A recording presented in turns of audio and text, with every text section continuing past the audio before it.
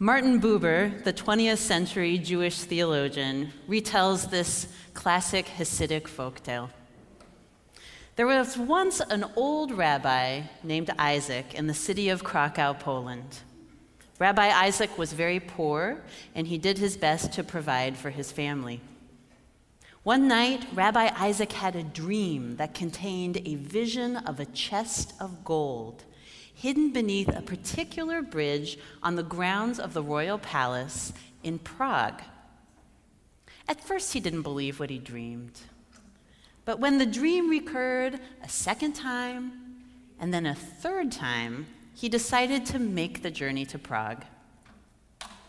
When he found the bridge from his dreams, he discovered that it was guarded day and night by sentries, and he did not dare start digging for his treasure. Nevertheless, he came to the bridge every morning, and he walked around it all day until evening. Eventually, the chief guard, noticing the rabbi's odd behavior, asked him in a very friendly way whether he was searching for something there, or maybe he was waiting for someone. And something prompted Rabbi Isaac to tell the friendly guard about the dream that had brought him all the way to Prague from Krakow.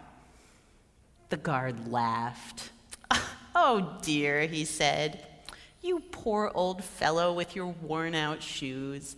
You have tramped all this way because of a dream? Dreams can't be trusted. Why, if I trusted my dreams, then I would be on the road as well. Because I once had a dream that told me to walk to Krakow and search out the apartment in the poorest section of town that belonged to someone named Rabbi Isaac. And there I was supposed to search behind a stove where I would find a hidden treasure.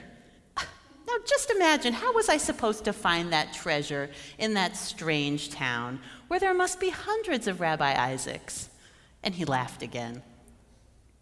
Rabbi Isaac bowed graciously and turned back home to find the treasure hidden closer to him than he could ever have imagined. May we each awaken to the treasures in our lives that lay right where we dwell. Come, let us worship together.